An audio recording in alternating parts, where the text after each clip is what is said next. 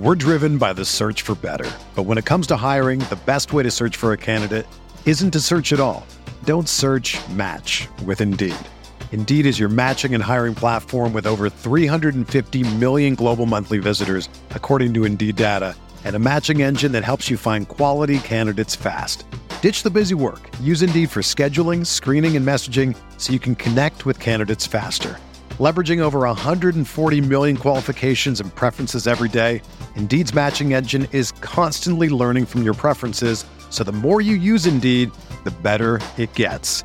Join more than 3.5 million businesses worldwide that use Indeed to hire great talent fast. And listeners of this show will get a $75 sponsored job credit to get your jobs more visibility at Indeed.com/Blue Wire. Just go to Indeed.com/Blue Wire right now and support our show by saying that you heard about Indeed on this podcast. That's Indeed.com/Blue Wire. Terms and conditions apply. Need to hire? You need Indeed.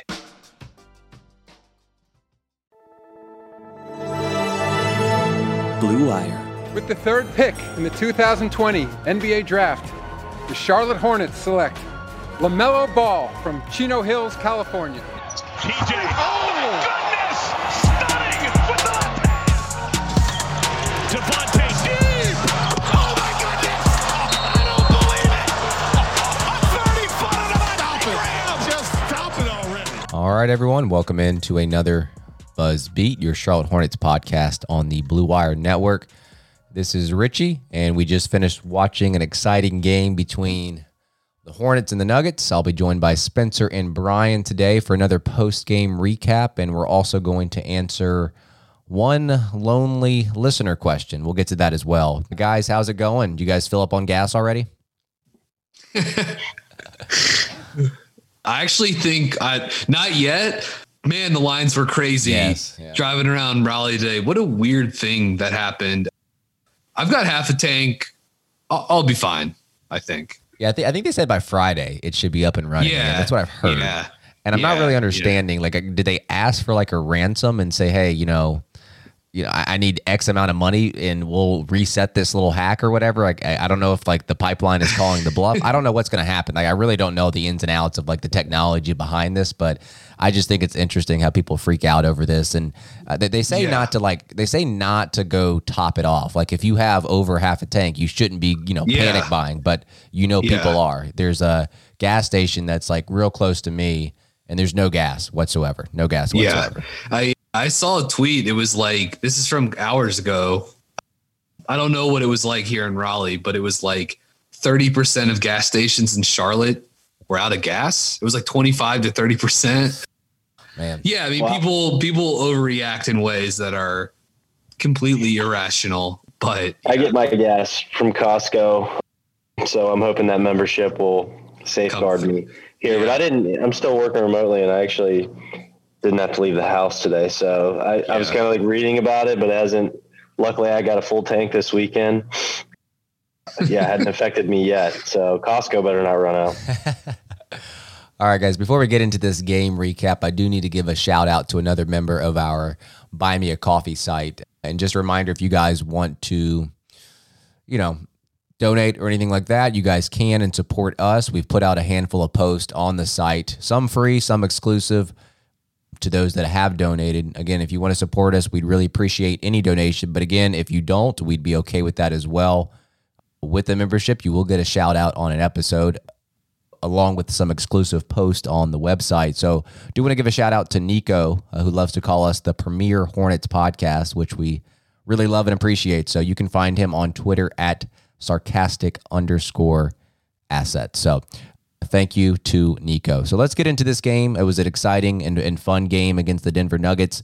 Hornets did lose, obviously, 112-117. They were actually down by 21 points at one point in the first quarter. Showed some resiliency, fought back, made the most out of the time when Jokic was off the court. Although in the fourth quarter, in the first 6 minutes when Jokic wasn't playing, I think that's when Denver extended their lead a little bit. It wasn't until late that Devontae started to go off in the fourth quarter and brought this Hornets team back. I think the biggest thing, I didn't take a lot of notes in this game just because at this point in the season, I kind of know what I know with this Hornets team. the biggest thing that I noted early on is just how difficult it is to defend Denver, right? With their ability to get into the paint, and Hornets, they are a team that loves to load up on the defensive side in the paint, and they just naturally collapse. That's just what Borrego does. And so when you have people that can drive the lane and kick it, it makes it very difficult to defend. And Jokic really isn't like a drive and kick player per se, but he's a player that can get the ball out in the high post or really kind of closer to the wing. And he takes one dribble and all the eyes shift to him, and he just whips it across the court to open shot after open shot. But it really wasn't him. I mean, it was him, but Michael Porter Jr. on the other team, I mean, he should be the MVP runner, right? Front runner with the way that he played tonight. It was crazy. He made everything. But I guess what I'm getting at is this, like, obviously Jokic is a tough matchup for anyone, but I think it definitely exposed Biz tonight in terms of what he can and what he can't do. And every time Jokic got the ball out there on that high post, he would back down Biz, and it really wasn't a ton of resistance there.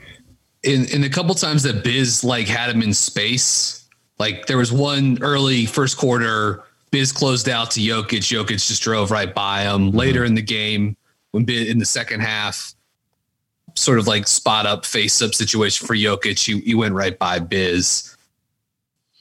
You know, I understand Biz as the occasional defensive center matchup for power post centers, but the matchup doesn't really work out so well when it's a guy like Jokic that's just an instant advantage creator. Richie, you were talking about Denver's their ball movement, their slash and kick, their ability to get to the second side, and like that comes off of advantage, and Jokic is how they create that advantage, especially with Jamal Murray or Porter to that extent too. But Jokic is really how they create those looks.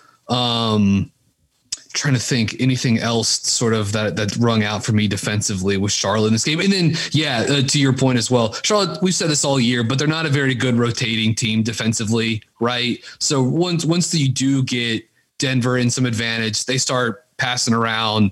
They've got good shooters on this roster, even without Jamal Murray. I thought Charlotte had some decent possessions of scrambling around, closing out the shooters, making multiple rotations, but really like, they don't do that well defensively. And certainly you could see some of that tonight against Denver. And then also, like, we should definitely talk about the 3-guard lineup and what it did for them offensively. But also, like, you know, you're just going up against Porter Jr., who's 6'10", and Aaron Gordon, who can cut and post. You're giving up a little bit of size, and Porter could get his shot off whenever he wanted. Obviously, Jalen McDaniels had some of that assignment as well. You know, it'd be really nice if when Porter comes off those down screens and curls, if you can have someone, you know, the likely the big guy, the center, be able to sort of like help when he comes off that tight, and you got a off ball defender and rear view pursuit. You know, it's one thing if that defender is Matisse Thybulle. It's another thing if it's like, Devontae Graham or Terry Rozier. But Cody did a nice job on one play in the second half, sort of like stepping up to the lane. He drew an offensive foul on Porter. Like Porter came off tight. He took a dribble. Cody stepped up and drew the charge. Yeah, Zeller was awesome. Great 2-way game for Cody. Yeah, I mean, I think we've discussed Biz ad nauseum here and kind of where we think he fits or doesn't fit in the rotation. So I really want to focus on Zeller. I thought we've seen some good Cody Zeller recently. It's been a little bit more spotty though than I think it was tonight. This is the best Cody Zeller game I've seen in a really, really, really long time. I feel like, especially considering he's plus 23 in 29 minutes. I don't know exactly how many minutes of those came against Jokic, but he won those minutes in that matchup. So regardless if that's plus 1 or if it's plus 12, I think that's pretty impressive. He's a good matchup for a really skilled offensive center like Jokic, the most skilled offensive center in the league in terms of what Charlotte has to throw at, because to y'all's points, Jokic likes to operate from that mid-post area, high-post area. Since he's lost weight, he's quick enough to go around you. Obviously, we know about the Sombor shuffle or whatever they call it, and then him finding cutters and shooters. Zeller he's got quick feet. He can keep his chest in front of Jokic. So I really thought he was able to corral what Denver likes to do, playing through Jokic pretty efficiently. And then on the offensive end, I think Zeller he just connected Charlotte. They really struggled to make shots when they needed to in that fourth quarter, but they were consistently able to get the ball to the middle of the floor and keep the offense humming when Denver was trying to trap Monk or Devontae or Rozier, which they were trying to do a lot off those pick and rolls tonight. So I don't know what else we need to see here.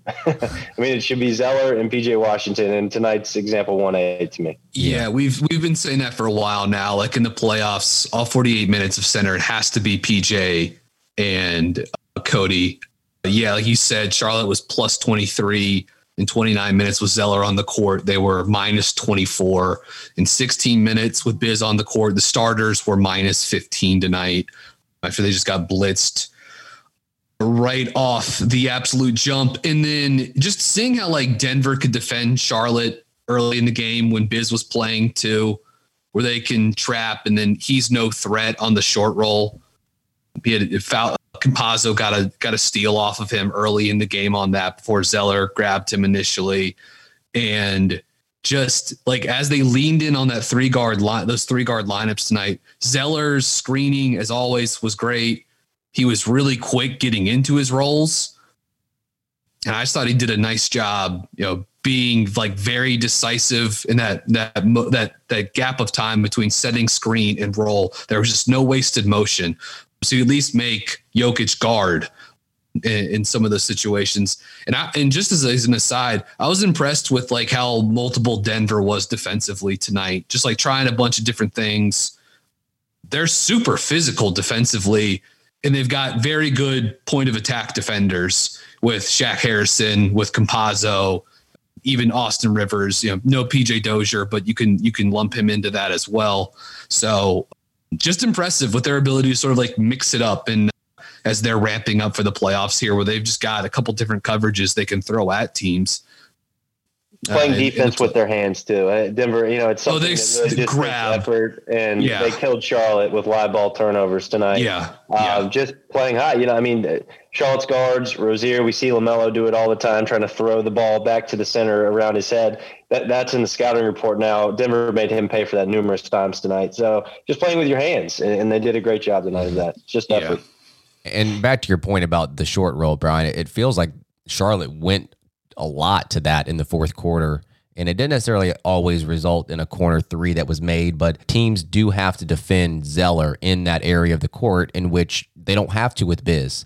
And basically you're playing 4-on-5 on offense. It's just the scrappiness and a skill that Cody has that Biz doesn't. The team just looks more sure of themselves. They look more solid on both ends. They have confidence in Zeller that he's going to be where he needs to be. He can do things that Biz can't. There was this one play in the third quarter, which it might be insignificant to most people. It's probably insignificant on most nights, but I was just looking for things that Zeller can do that Biz cannot. And it was just like a simple play in which I think Denver was driving. They missed the basket. Zeller is bodying up Jokic for a rebound, and he's able to kind of like turn and seal all in one motion, grab the ball off the floor, pass it out to his outlet in Monk, who then feeds it to Rozier for a layup. I just can't imagine Biz being able to fend off Jokic, turn his hips, catch the ball, and make that pass all in one motion. It was really good footwork, to your point. I know the play you're talking about, Richie. It was really, really good footwork. The same thing, too. Zeller had another fake DHO keep that he dunked in the fourth quarter. He's pretty darn good at that. Like, he's gotten better at that even from just a couple of years ago. And as Charlotte sort of has like more spacers and playmakers and shooters around him, it feels like he can get one of those a game if he plays like X number of minutes. When he's posing somewhat of a threat in the DHO game. Also, I just think like this is a smaller aspect of Charlotte's pick and roll offense, but Monk and Zeller have great chemistry in the pick and roll. Those guys like really play well with one. I mean, Zeller's a good pick and roll second guy with any ball handler, but he and Monk have like really good chemistry. And I think Monk really does look for him. Monk is so good at probing and really like getting to that second defender, getting to the body, and then sort of like slipping that little right-hand pocket pass. We should probably talk about Devontae, but before we move on or finish this up or whatever, I do want to mention just like this was a tough game shooting for PJ Washington, right? 0 of 9 on threes. I thought early in the game when they ran a fair amount of like 1-4 pick and roll with LaMelo and PJ. A lot of switches. Denver was switching those actions. I thought Charlotte got out of their rhythm a little bit by trying to like play matchup ball that way. And I get wanting to do it. PJ's, like a foot taller than Campazzo, but that's like what Denver wants you to do. In Campazzo, I mean, he's getting like that dude. He gets away with a lot. That guy's like built for postseason. There's definitely like a Western Conference point guard that's going to like take a swing at him in the playoffs. I would like to get that on record now. But man, you want to talk about a physical player, like clutch, grab, push. I mean, he did pull out the chair on PJ early in the game too. But I use all this as a preface to say, despite the poor shooting, PJ, man, 11 boards, 4 assists, 4 steals, 3 blocks, 7 stocks in this game. He's making plays in the short roll, help side rim protection, one-on-one in the post. Man, I mean, he had a tough game shooting tonight, but like, dude, like he was due to cool off. He's been so hot the last 6 weeks, but like kind of an awesome game defensively for PJ. Yeah, I think, the 7 stocks and the 4 offensive rebounds that off the top of my head, 2 of them led to baskets, 1 of them a 3 for Devontae. I mean, PJ, he kept Charlotte in this game in a lot of ways. I mean, they're not in this game without his defensive effort. And then you consider his shooting, as Brian was saying. I mean, it never felt like Charlotte probably deserved to win this game, but if PJ just has an average shooting game, Charlotte probably does get over the hump, So you kind of take a look back at these last 2 games for Charlotte, and I think there is more negative than positive, certainly, but they're only a few possessions away here, and they're picking really bad times in the game to go cold. I mean, it's 2 games in a row with just fourth quarters to start the fourth quarter, complete power outage.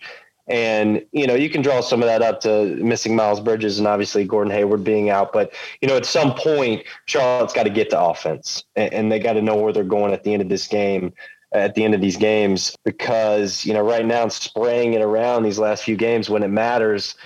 Nobody can hit a shot. So, I just think it's important context that these are very disappointing losses for the Hornets, considering I think they definitely had a chance to win both of them, but they're damn close. They're still damn close to getting over the hump. And when you consider this play-in format, that's all it takes. All it takes is 1 game to make your shot or 2 in the right situation. Especially that other team's not going to have Jaylen Brown. They only have 1 horse. So I like our chances a little bit more, not to get too far down the rabbit hole. But yeah. No. Did you guys feel this too? This was with the 3-guard lineup, like once it got humming and got Charlotte back into the game in the first half. Obviously, no Miles, no Gordon Hayward, but this was a game where, especially considering the caliber of opponent, where I got like a little whiff of like the Hornets pre-injuries, like the multiple playmakers, space it out, spread pick and roll.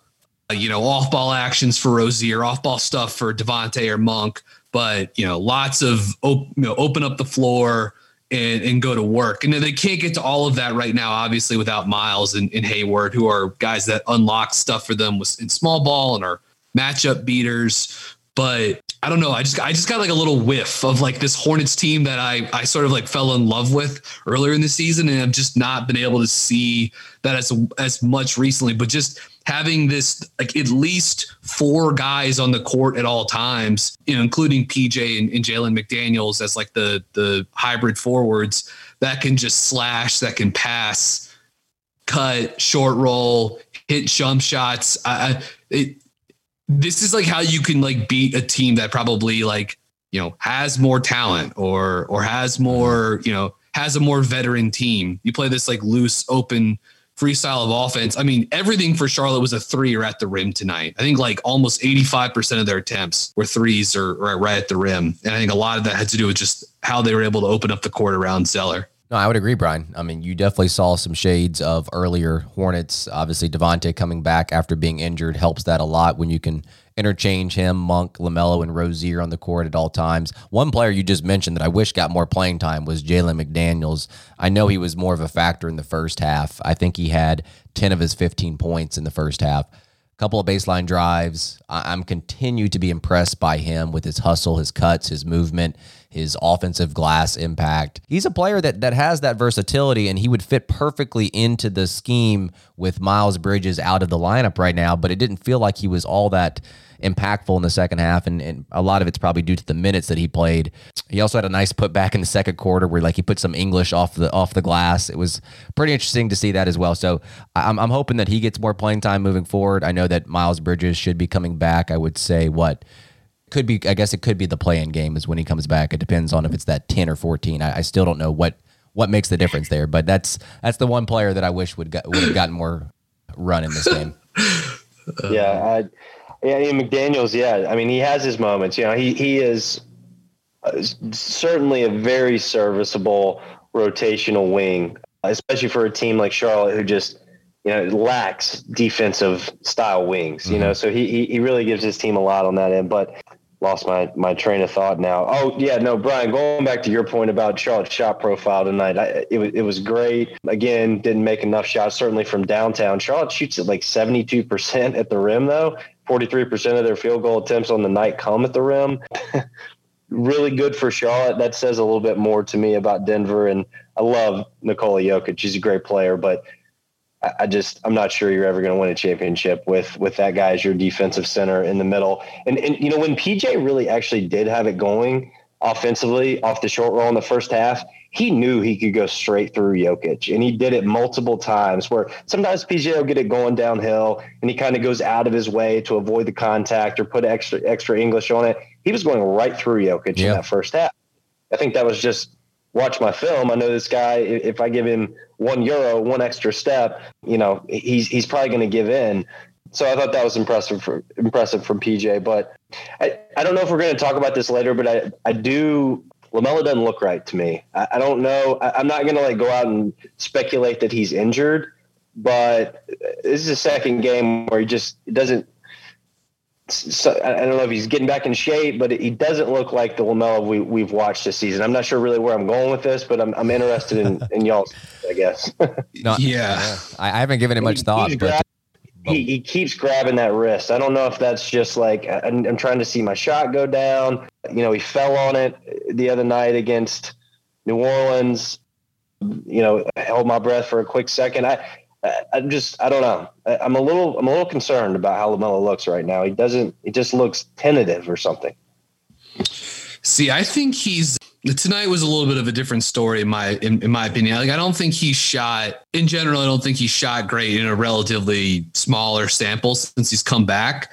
But I think there have been a couple of games where he's been pretty committed to getting to the rim. The Orlando game sort of rings out whether he was going to get Mo Wagner on a switch or they were dropping into the paint with Bamba. Charlotte did a really good job in that Orlando game of flipping screens and rescreening or having Zeller seal deep in the paint. And I thought LaMelo was pretty committed in that game to getting downhill. But yeah, I mean, every game he clutches the wrist. He sort of warms it up, does basically the thing Richie pointed out that he was doing on the bench a lot when he was out and getting ready to come back. Look, I have no reason to think that he isn't okay, other than just the shooting numbers don't look good, and he does at least once a game sort of flex that out. I don't know if that's an exercise to keep it loose. That seems less likely, but this was a tough game tonight too, and I think speaks to as great as LaMelo is, and as clever of a ball handler as LaMelo is. I would describe LaMelo's handle as pretty functional, has the ability to create advantage with his handle and get into the paint, which is great. That's a very important thing, that he can get into the paint easily. I don't know if it's the tightest of handles. And because of that, when you have a guy like Campazzo that's going to be playing inside your jersey, going to be trying to turn you, he it's going to create turnovers. And I think also like LaMelo can struggle to get into gaps sometimes because of this too, just because like the dribble is a little high and a little loose. And given his skill level, I think that's something he can certainly improve. And really the functionality of that handle is like they go really like a big piece to his game. And that's great that he has it. But this is a game where Denver mixed up their pick and roll coverages on him, and he doesn't really quite have an answer for drop defense yet when the pull up three isn't going in, right? Like there's no real, like, again, they can try to like flip screens and get him going to an angle. And obviously he's a great passer, but against a good team, when that pull up three isn't going in, it can get a little dicey. And he has not, I don't think the pull-up game has like been here for him since he got back. Even the one game where he hit a couple threes, like they were like, I think two of them were off the catch. So I would tend to agree with you, Spencer, but I do think there have been a couple games where like he has actually, since he got back, where he has been sort of like unafraid and has really like tried to get to the rim. But tonight was not it. Yeah, I mean, your point about Denver being a really physical defensive team, I mean, that's really that's the biggest factor in this one, I think. But yeah, I don't know. Tonight it was the turnovers, the live ball turnovers off the either getting ripped in the middle or off the pass. That was unlike I'd seen from LaMelo maybe all year. So it probably credit to Denver here. But then you layer that on with coming back from the injury, and every time he hits the floor, I have to watch him grab his wrists, and my brain just goes to weird places. So I mean, certainly hope that LaMelo can get it going. The Orlando game, obviously, great example. I mean, he was getting to the rim constantly. He had the 18-foot floater going in that game. So hopefully LaMelo can see the ball go in again here soon, because Charlotte they got to have it. Yeah, LaMelo's floater range is from 15 feet to 18 feet. Most people's floater range is from like 5 feet to like 8 feet. It's just crazy. It's crazy. But no, to your point, Brian, I think he does lose the ball with his handle when he tries to split those, those hedges or anything like that. I think that's where he probably loses the handle the most, is when he's trying to fit in between two defenders. But I haven't really given much thought, Spencer, on whether or not he was rushed back or whether he's bothered by the wrist. I mean, he's clearly bothered by it. I think it's more, I don't know, but it could be just a comfort thing and, getting used to playing with the ball in his hand. He hasn't done that for the longest time, obviously, with that cast on and stuff like that. So I don't know if it's a pain thing and he can't do things because of that pain, or if it's just getting readjusted to playing basketball and stuff like that. So we're driven by the search for better. But when it comes to hiring, the best way to search for a candidate isn't to search at all. Don't search, match with Indeed. Indeed is your matching and hiring platform with over 350 million global monthly visitors, according to Indeed data, and a matching engine that helps you find quality candidates fast. Ditch the busy work. Use Indeed for scheduling, screening, and messaging so you can connect with candidates faster. Leveraging over 140 million qualifications and preferences every day, Indeed's matching engine is constantly learning from your preferences, so the more you use Indeed, the better it gets.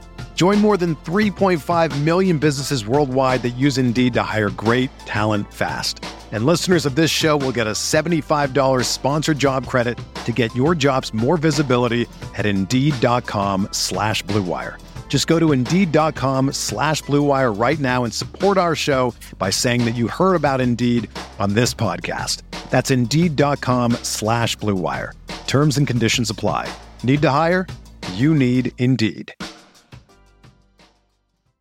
Any other thoughts about this game before we move on to the schedule and like the play-in tournament?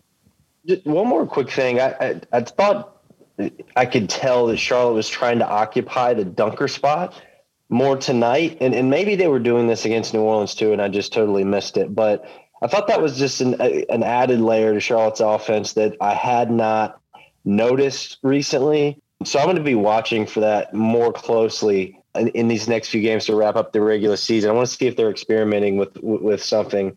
And that could have had a lot to do with LaMelo driving into traffic too. I mean, Devontae actually got a little drop off, I think, for PJ in the dunker spot tonight, which is very, very, very unlike a Borrego style Hornets offense we've seen. I mean, Devontae, Rozier, Monk, whoever it might be, they're getting to the, get into the corner as quickly as they can. So I thought that was interesting. I noticed it on a few times. Jalen McDaniels was hanging out in that area more often. So I don't know, just an observation I had not noticed from this offense all year. So let's see if the Hornets are messing around with something here, which I think is totally fine, by the way. I mean, they're not making a lot of shots right now. So you got to manufacture offense some way. And I think a very simple way to do that is in this pass cut re-react offense, just stop right there in that little mid zone between the corner and the lane line. Just stop right there.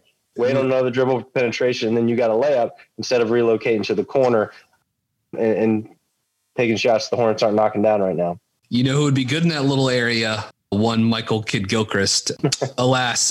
Yeah, there were even times where, and it makes sense too, because Charlotte has, the two primary pick and roll guys, screeners in this offense.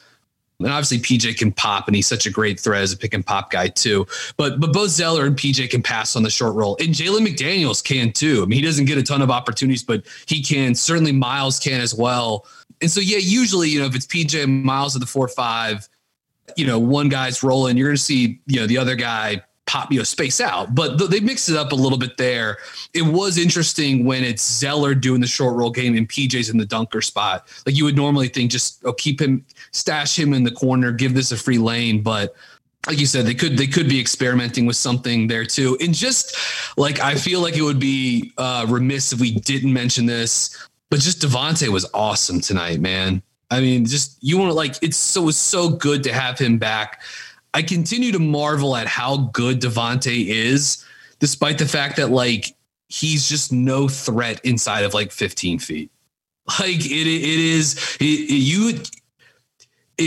is because he has mastered two of these very critical elements of offensive initiation of the pull-up three and playing off that gravity in the pick and roll as a passer, which he's very good at doing too. But I mean, what a threat that guy is, despite the fact that he can't get to the rim. And when he does occasionally get there, he's not going to make the shot, unless it's open in transition. I felt bad for him on the shot that JaMychal Green blocked earlier, just had no prayer of going in. But man, 7 of 14 on threes. And you want to talk about a guy whose shot diet has changed this season. And he's just continued to hum. I mean, he was coming into the night, he was 42% on catch and shoot threes.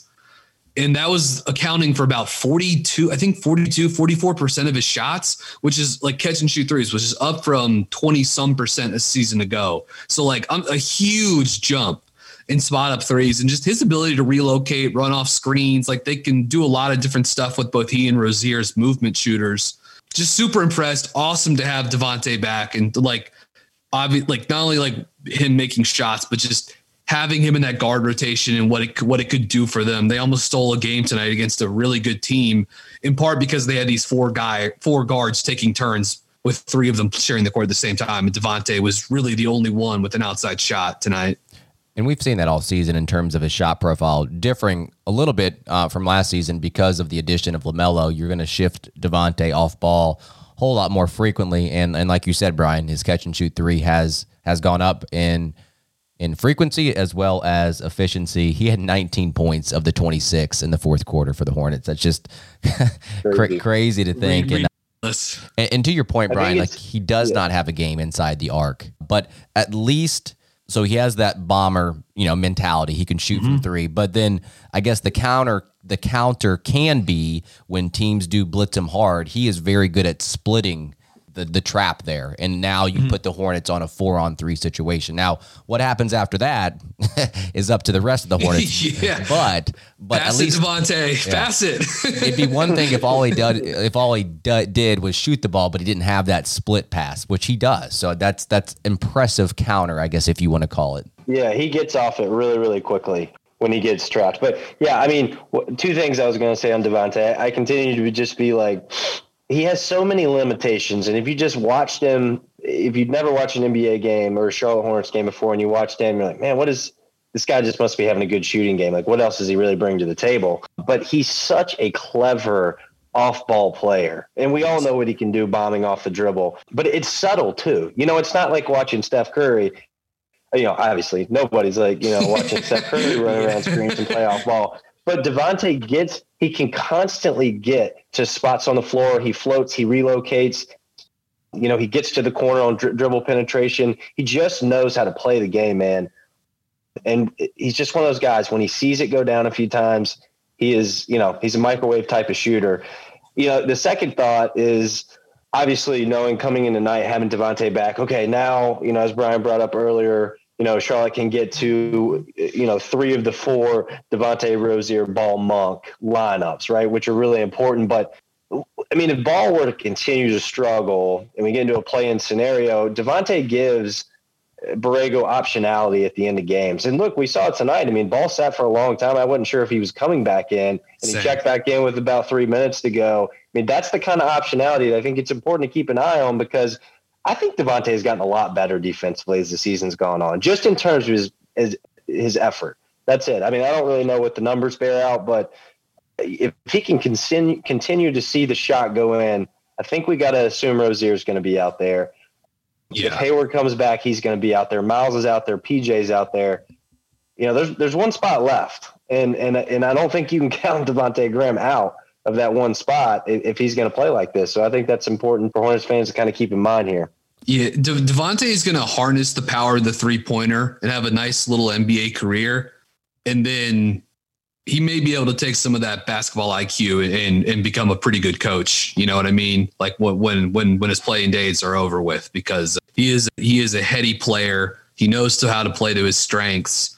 And yeah, we just talk about all these guys, all the big name guys that have transformed the game because of their 3-point shot, and like what that's done all over the league, what that's done from player development, from drafting, from how rosters are constructed, and just a guy like Devontae is just taking advantage of that paradigm, you know, of how basketball is played now. And so much of his game is predicated off the jump shot, the pull-up shot, and the gravity he gets from that, and just like knowing how to play, because like he's not a great athlete and he can't finish in the lane, can't really get to the rim. But man, he's a good passer and just a hell of a shooter. And when he gets hot, I mean, there's just his confidence level goes through the roof, and you can just see it. And I don't know, the team seems to really feed off of it too. So love having him. Happy to have him in Charlotte for like as long as possible. He's a very fun and very good offensive player. Well, you mentioned coaching, Brian. I don't know if you know this, but if Triano was going to be tossed, Devontae's actually third in line. He would have shifted over. So yeah. So Borrego got his first ejection of his career. That's something noteworthy. Only other player coach in the league other than LeBron. Yeah. LeBron player coach / commissioner / shadow agency. A CEO. Yeah. I mean, Devontae's not quite there yet, you know, but maybe he can keep adding some more of these titles. Yeah. By the way, shout out to the Bally Sports camera crew, making sure to get very clean looks on James Borrego as he was being tossed. I could hear or at least the spit out of his mouth, the actual words. Yeah, which was very funny to me. So shout out to them for getting those shots. Good work, camera crew. I understand why he was. I do think Dell and Eric were missing that on the broadcast. Like, I don't think JB thought the ball was last touched by Denver. I think he thought that McDaniels got raked. Yeah, he was frustrated that Porter fouled him and there was no call. Yeah. You know, like that was what he was. Yeah. You literally saw him gesture to the refs, like he made like a motion, like he fouled him. Yeah, I thought the refs sort of like lost control of this game also for like a stretch in the middle, which was annoying. But yeah, what are you gonna do? Also, I think that I do believe Borrego was super pissed off, as we saw on the replay there. But you know, like I was pretty fired up that he actually went to the links. It could have just been like in the moment emotional reaction. He got upset about the reaction from the referee, or it could have been like, I don't really like how we've been playing these last 6.5 quarters. And you know what? I'm going to blow a casket right here and see if I can just switch the momentum. And it kind of worked, honestly. Yeah. Like the Hornets played harder the rest of the game. They didn't make a lot of shots when it mattered, as I brought up earlier, but I thought they just played with a little bit more zest. And you know what? Like if Borrego, that is out of character him for sure.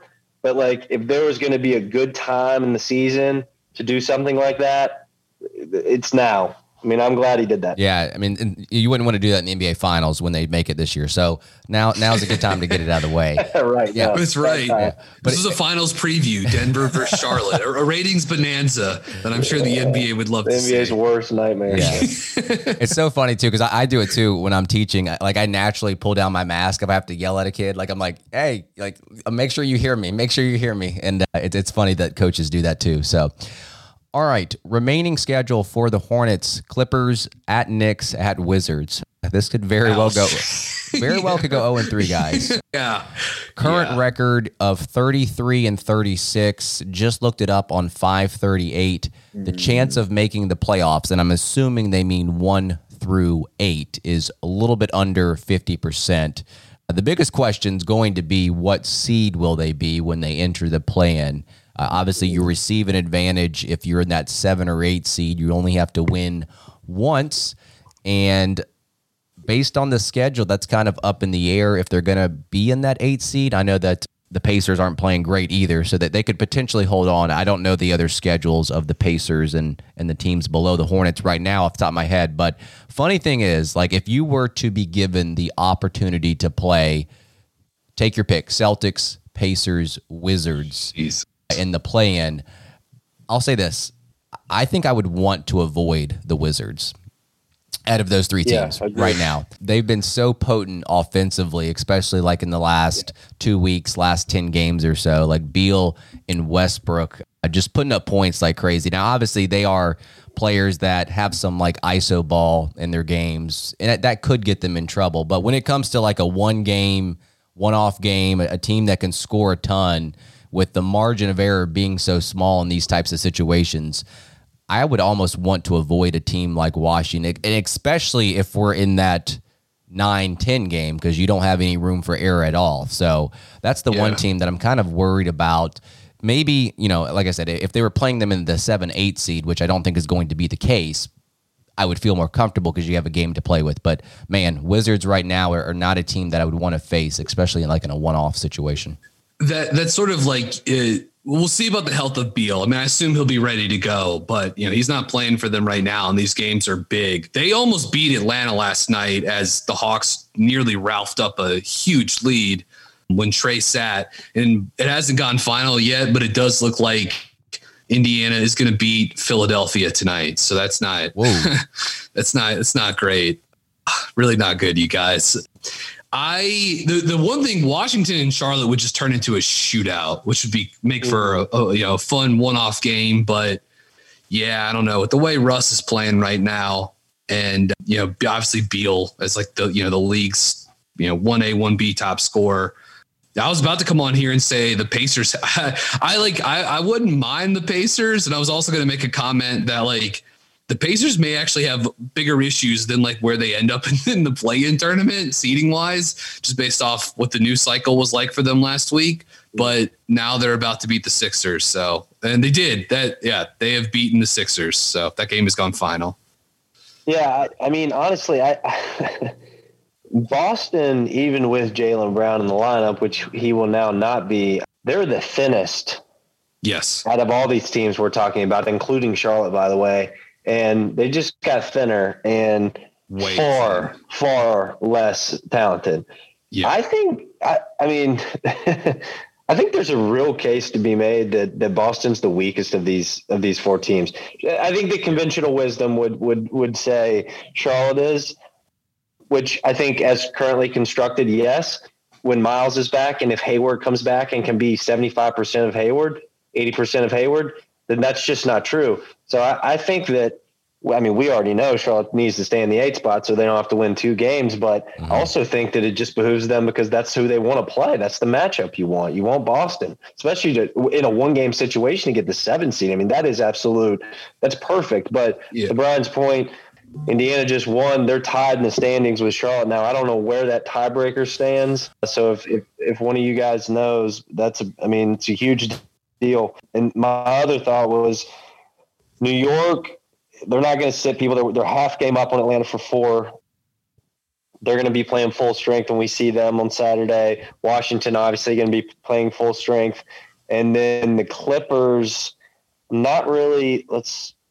Yeah, I mean, Denver can still catch the Clippers. Not sure they want to with where LA stands, where the Lakers are. But I guess my point is like Charlotte's not going to get a team at 50% because they're resting from here on out. So, and all three of these games they're going to not be favored in. So it's not stacking up great for the Hornets to end here. Charlotte did go 2-1 against Indiana this season. So that is helpful. That's a half game lead then, basically. Yeah. Including they played back in late January. They played like a back-to-back against one another on a Wednesday, Friday, and they lost the first one, won the second one by 3 points, and then they blew them out back in early April too. Okay. And here's the Pacers schedule: Bucks, Lakers, Raptors. So yeah. It sounds like to me then if Charlotte owns a tiebreaker with the schedule you just mentioned, Indiana has to finish. I think Charlotte just has to win one of these three games, correct, to keep that 8th spot. Boy, it would have been helpful if Indiana could have lost to Philadelphia tonight. That's true. That would have been super useful, man. Dang.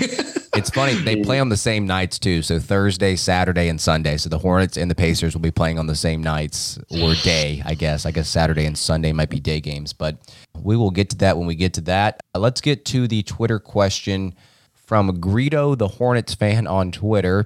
If you could only keep two for the next season, who would it be? We got Rozier, Monk, and Graham. Now, of these three, Rozier is actually the only one that is signed for next season. So I guess you have to take that into consideration if you would like to trade Rozier. I don't think he's untradeable by any means, but I also don't think the team is actively shopping him. And he's the one, I guess, known commodity on this roster of those three players. So you would be taking a chance if you're choosing Monk and Graham and trading off Rozier. But I don't know what you guys would say. We've had this conversation before between like Graham and Monk. I think I even said Monk earlier. Now I'm leaning towards Graham. It could be, because of the game that we just watched. Yeah. I don't know, man. I think Rozier, like I said, Rozier is the known commodity. I love the little subtle improvements that he's made this year in the mid-range. He's a guy that obviously can stretch the court with his catch and shoot ability. So I'm going to keep him for next year. And it's a toss-up for me between Graham and Monk. Obviously, you've got the facilitation with Graham. And you've also got the facilitation with Monk as well. So, golly, I don't know. What do you think, Spencer? Graham, Monk, or no, two of those three, Graham, Monk, Rozier. Well, Rozier for sure. I mean, the Hornets certainly could shop in this offseason. That's not inconceivable. But, I mean, his expiring contract next year at the deadline, if the Hornets were to fall flat, is hugely valuable. So it's certainly him. And just considering he's been pretty damn good here the last few years, want him on the team for that reason too. I think, it is a tough one. So I think where I am on Monk at this point is I part of me, my heart wants to say, let's keep Monk because he's younger and there's still this pie in the sky idea. He can finally figure it out. He can finally find some consistency, finally stay healthy. It's worth investing in him, but I just don't think Monk has any value across the league right now. And I think that I think that the Hornets are in a situation where they could get Graham back on a pretty good deal this summer. And I think we know who Devontae Graham is, and he is an asset. I think there's a case to be made where Monk is just not going to work out in the league. I mean, as much as that hurts me, it's just like at some point we have to see it over a period of time that leads to some kind of consistency, and we just still haven't. So I think I'm going to go with Rozier and Graham here. It's certainly close between Monk and Graham, though. Yeah, that's why like the early April ankle injury to Malik was so devastating, because it was like he actually did have it. I mean, it was only for 5-6 weeks or whatever, but he really had like that. That was the best stretch of his pro career. And it's been a little up and down since he came back. And obviously he's dealt with some pain in the ankle, which sucks. Yeah, I think Rozier as a trade option candidate is pretty interesting. I don't think like my thoughts on Terry are like the most popular, or like I'm probably like the furthest away from the consensus, I would say, at least on the group of with this podcast. I just think when there's I think Terry's perceived value is higher than his actual value on the court. Mm-hmm. When you have a player like that, you should look to trade them. It's sort of like you should try to sell high on that. Look, I love Terry Rozier. I love his swag. I love the shot making. He's limited as a creator. not thrilled with his defense at times, but obviously like he's such a big time player for the Charlotte team. I mean, obviously he's going to be back next season. That's just not going to change. And who knows, like if they bottom out, Spencer brought up a good point. That would be a great deal to move. That would be a great trade asset. He clearly has, positive trade value in the league right now, man. I know. I just can't quit Monk, man. So he's definitely going to be one of the two guys that bring back. He's the youngest of this group. He's the best defender of this group. He's the best at getting to the rim, which matters a lot for me with guards. I want guys that can constantly get paint touches. He's definitely the best of this crew with that. Certainly much better than Devontae, but Devontae has also just mastered this, like the most important skill in basketball, like shooting off the dribble, like we just talked about it. That's like what his game is predicated off of. And it's like, he's really, really good at it.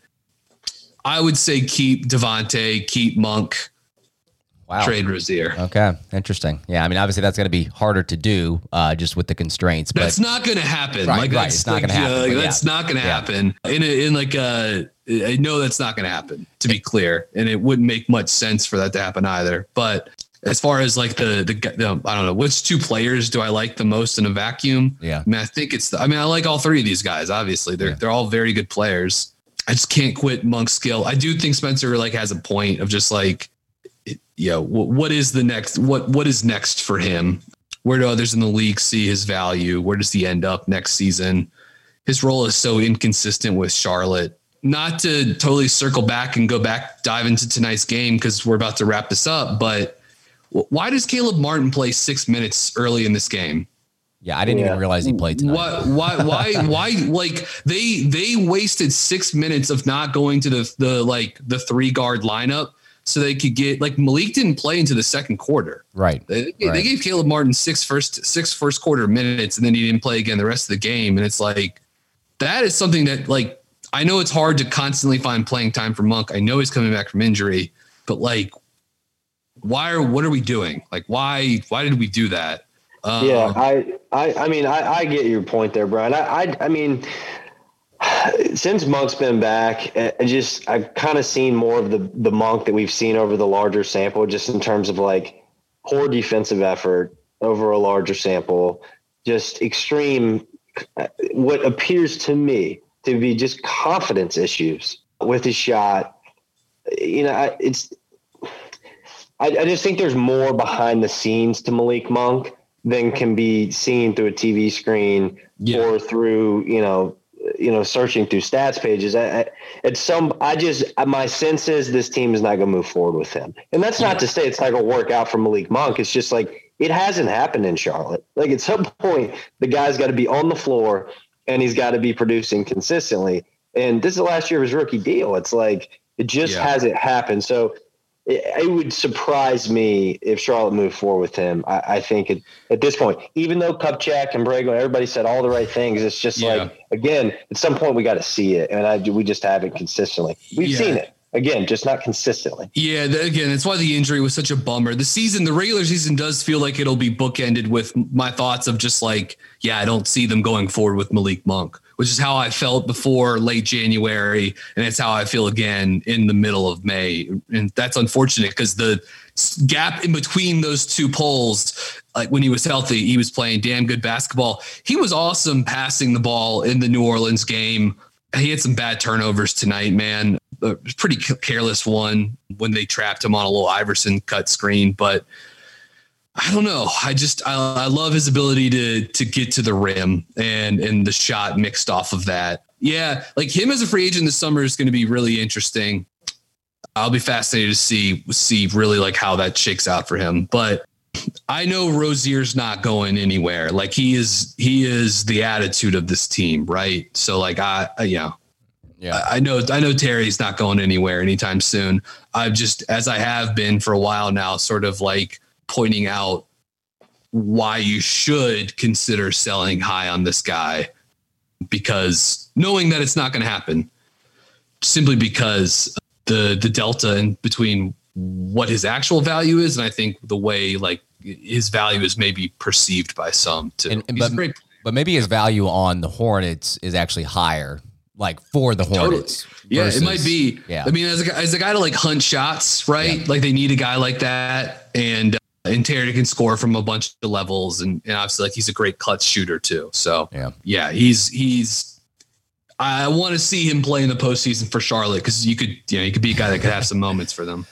Well, to answer the question, I don't think I actually answered it. I'm going to say Rozier and Graham. To your point, Brian, Monk does put a ton of pressure at the rim. The biggest question mark that I have with him is, can he consistently shoot from behind the arc? He's done it this season, but he really hasn't done it all his career.